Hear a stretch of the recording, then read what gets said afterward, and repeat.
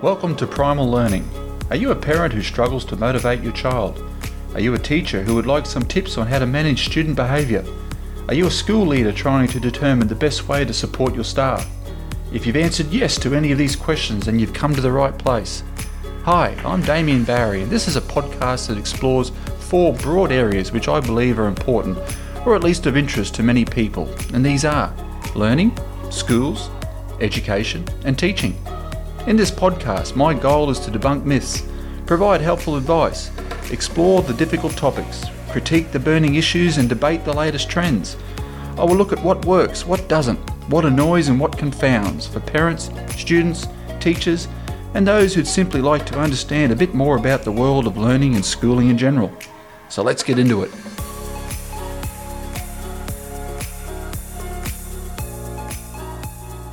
Welcome to episode 5 of Primal Learning.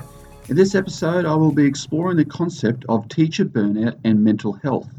I thought that I'd look at this topic in this episode as it's been on my mind over the past 12 months, and in particular, I think that with this current virus pandemic, it's really heightened my awareness of teacher well-being. But to be completely honest, I am picking up on some worrying trends over the past 3 years in particular, where I'm having more and more conversations with teachers around their levels of stress, mental fatigue, and burnout. And these are teachers who I would consider to be very good teachers who fundamentally have it together. They're competent, committed, caring individuals. I'm seeing them struggle more than normal, so it's been something that I've tried to address in my own school as well. Now, when it comes to burnout, I will include anyone who works in the field of education, such as teacher aides, admin staff, childcare workers. But I suppose I am, in this episode, particularly talking about teachers, largely because this has been my world for some time, and it's something that I feel I can legitimately talk about with some credibility at least. So let's start with some stats. Some stats that might serve to support what I'm feeling and seeing in classrooms and staff rooms across the country. So here we go. About 1 in 4 new teachers are suffering from emotional exhaustion. 1 in 4. Between 40 and 50% of new teachers leave the profession within the first 5 years on the job.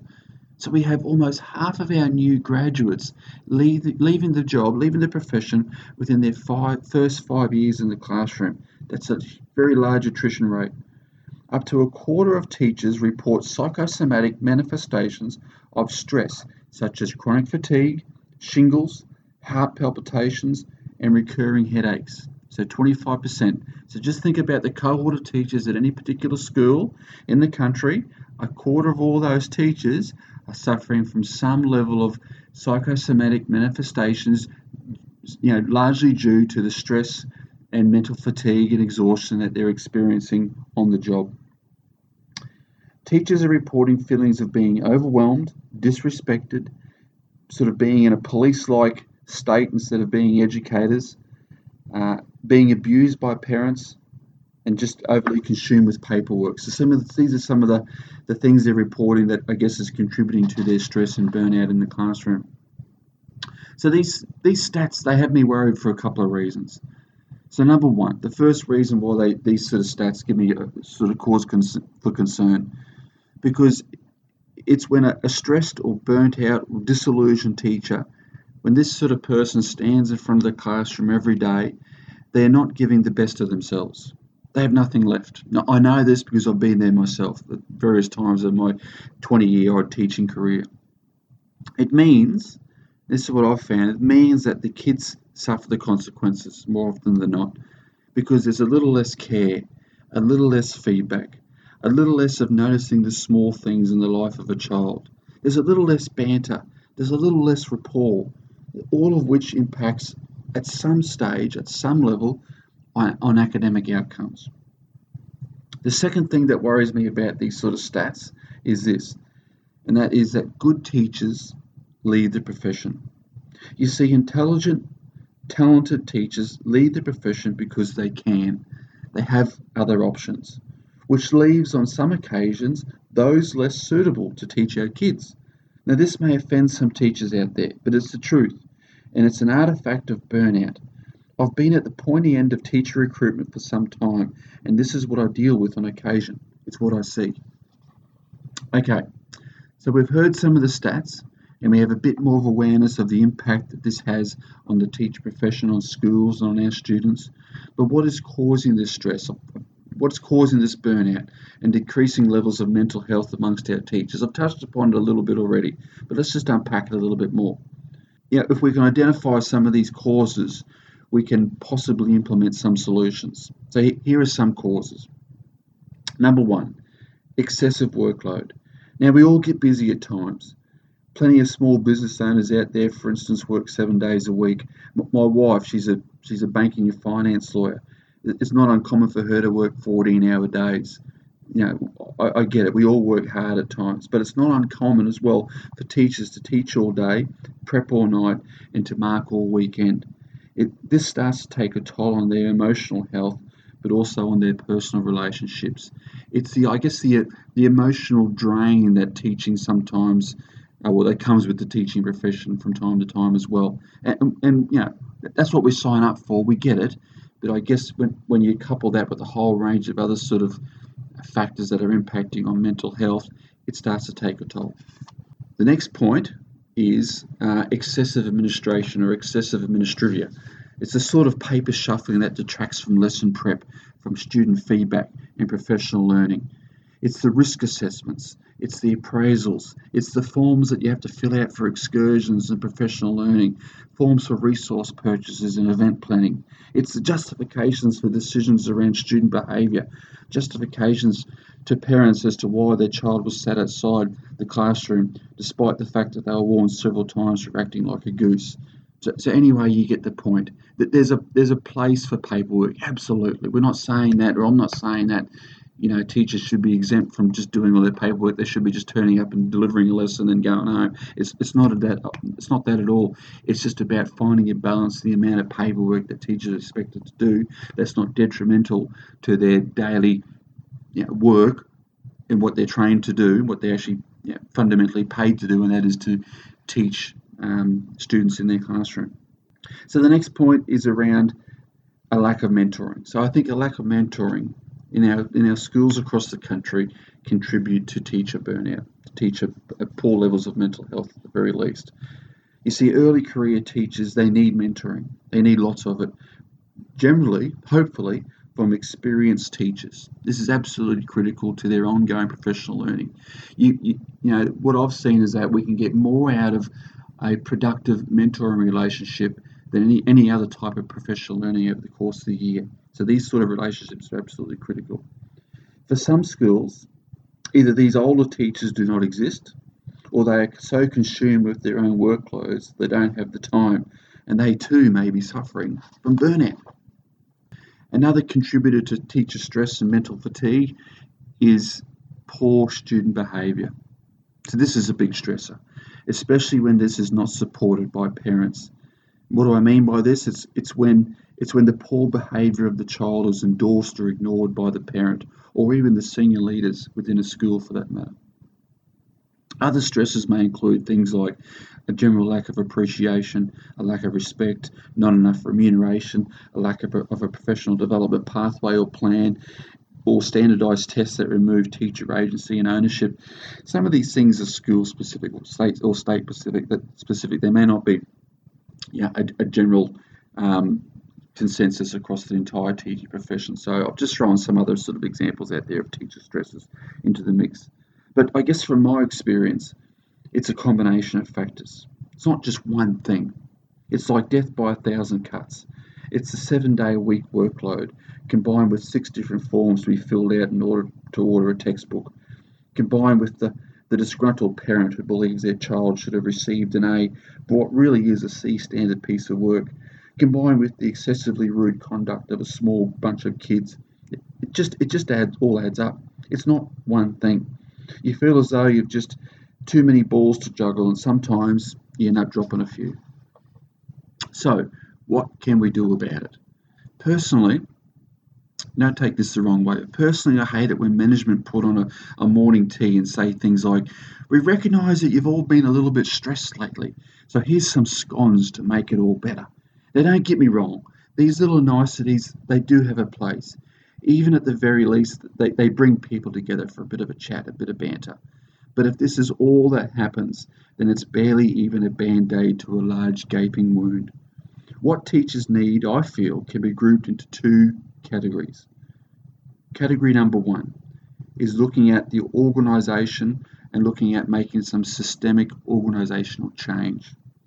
Number two, and it's having a look at the personal characteristics and skills or actions of a small group of teachers or an individual teacher. So it's looking at the big picture or drilling down to the individual person, the individual teacher. So let's look at the first one, the broader organisation. This starts by really listening to the things that cause teacher stress. So if it's the workload, then look at the amount of planning required, or the teams required to get this planning done, or the time that can be carved out throughout a week, a term, a year to get this planning done in preparation for the next term, the next unit, the next year. If it's the excessive marking on weekends, explore the amount of assessment tasks dished out and reduce this. Explore things like integrated assessment tasks where 2 or 3 subjects contribute to the task, or the 1 mark. Kids love these because they are usually project based and they're usually collaboratively based as well. If it's the excessive administration, examine the process and procedures here. Yes, things like risk assessments, they just simply need to get done. But maybe there is some other human resource that can oversee this. Maybe there is some streamlining of the process that can be achieved. Maybe there is a redundant piece of this process that can be removed. If it's the poor student behaviour that contributes to stress, maybe the school needs to look at its behaviour management practices and consequences. Maybe they simply need to be reinforced and followed through. Maybe they need to be communicated better to the student body and to the parent body and to the staff body for that matter. Parents could be included in this process by reinforcing with them what the expectations are.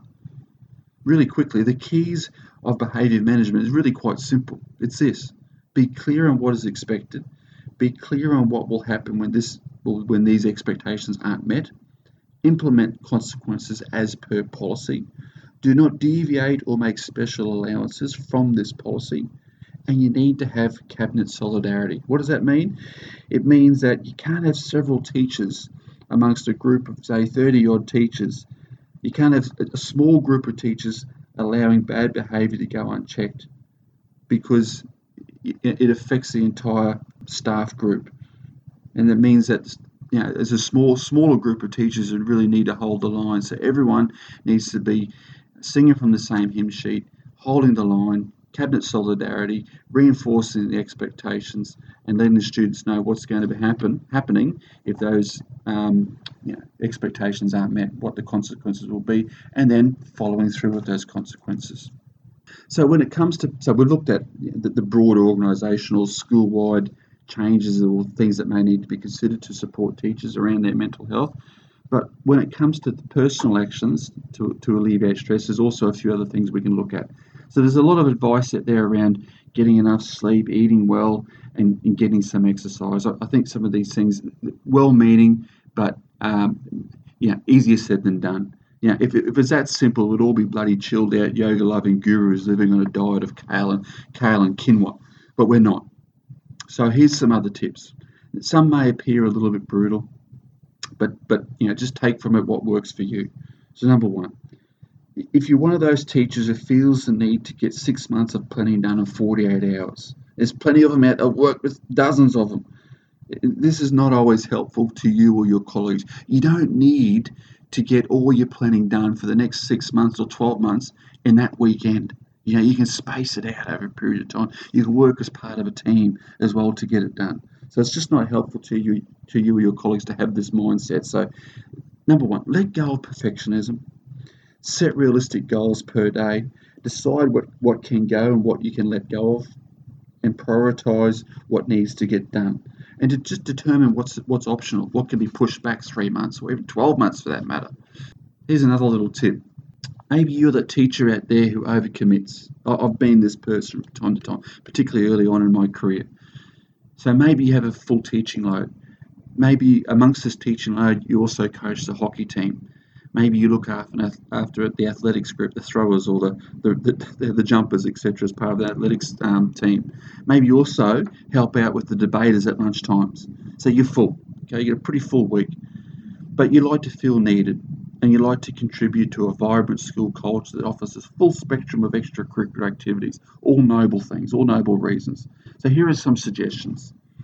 So if you find it hard to say no, because you're thinking, I'm going to be letting down my colleagues, letting down admin, letting down the kids, letting down the parents, etc. Sometimes you know deep down that you just need to say no. You need to find a no that you're comfortable with, okay? So what does this mean? Why can't you just say no, Damien? Well, some people, like I said, find it hard just to sort of blurt out no. So you can try something like this, right? So say if someone comes up to you in the playground and says, hi, Damien, can you... I'm really struggling with the swimming team. I need someone to take over on Wednesday and Thursday mornings to look after the swimmers. Okay, this is an example. You may just want to say something like this. Look, I'm really sorry, but I'm just too overextended at the moment to say yes. Have you thought of Billy Bob from the science department? Maybe he's got a bit of extra time. Okay? Again, it's a pretty sad little example, I know, but you get the point. And another way of, I guess, finding or just finding a way that you can carve out a bit of extra time in your week is to give yourself a bit of time to think about it. So if someone does hit you up with a job or a task that they want you to do, that's sort of, and your whole week is already full, just say that you'll sleep on it overnight. You've heard this sort of phrase before, but it just stops you from automatically saying yes. Okay, so it's as simple as that. And then you can sleep on it overnight. You can think about a bit of a strategy that you may want to sort of come back to the person with to say why you can't take on that task. And then it gives you a bit of breathing space at the very least. Here's another little tip. If you do really want to take the job on, say if you do really want to commit to that athletics team or that swimming team or that debating group or that choir group or whatever it may be, then think about what needs to give. So maybe there's something else in your week that you can just drop off, okay? You can't just keep taking on more and more because ultimately it will detract from what you do in the classroom with your kids, and that's the core business of schools, and that's teaching and learning. Maybe you are that teacher who, when colleagues ask about your weekend, you tell them that you mark papers the whole time. Yes, there are those times in the year when this has to be done, but every weekend? Really? No. Something is wrong with this picture. You're either over-assessing or you are providing excessive feedback to every draft or submission. Either way, you need to reduce this immediately and significantly. May I suggest that if you can't do this for yourself, that you consult a trusted colleague, a coach, or a mentor. Or failing that, you do go back and do a bit more yoga and Pilates to get a bit of perspective on your life. In another episode, I'll talk about mindfulness for teachers, as this alone, I think, is a really big topic and an important topic and can potentially have a big impact on overall teacher well-being. So thank you for listening to episode 5. In previous episodes, I've explored primary schooling, secondary schooling, and parenting tips for navigating adolescence and schools. So if this interests you, please check these out. Also, if you have feedback for me or if you'd like me to provide some tips on a specific area surrounding teachers, schools, parenting, or adolescence, please let me know. Stay safe, guys. See you next time. Take care. I hope you've enjoyed this week's topic. This podcast has been recorded and produced at the Brisbane Podcasting Centre. Before we go, don't forget to click on the subscribe button for this podcast wherever you listen and give it a rating. You can find me on social media such as Facebook, LinkedIn and Instagram, or contact me via email at dbarry1913@gmail.com. You can even leave a suggestion for a future topic if you wish. Either way, I'd love to hear from you. I'll have another episode in 2 weeks. I'm Damien Barry. Thanks for listening to Primal Learning.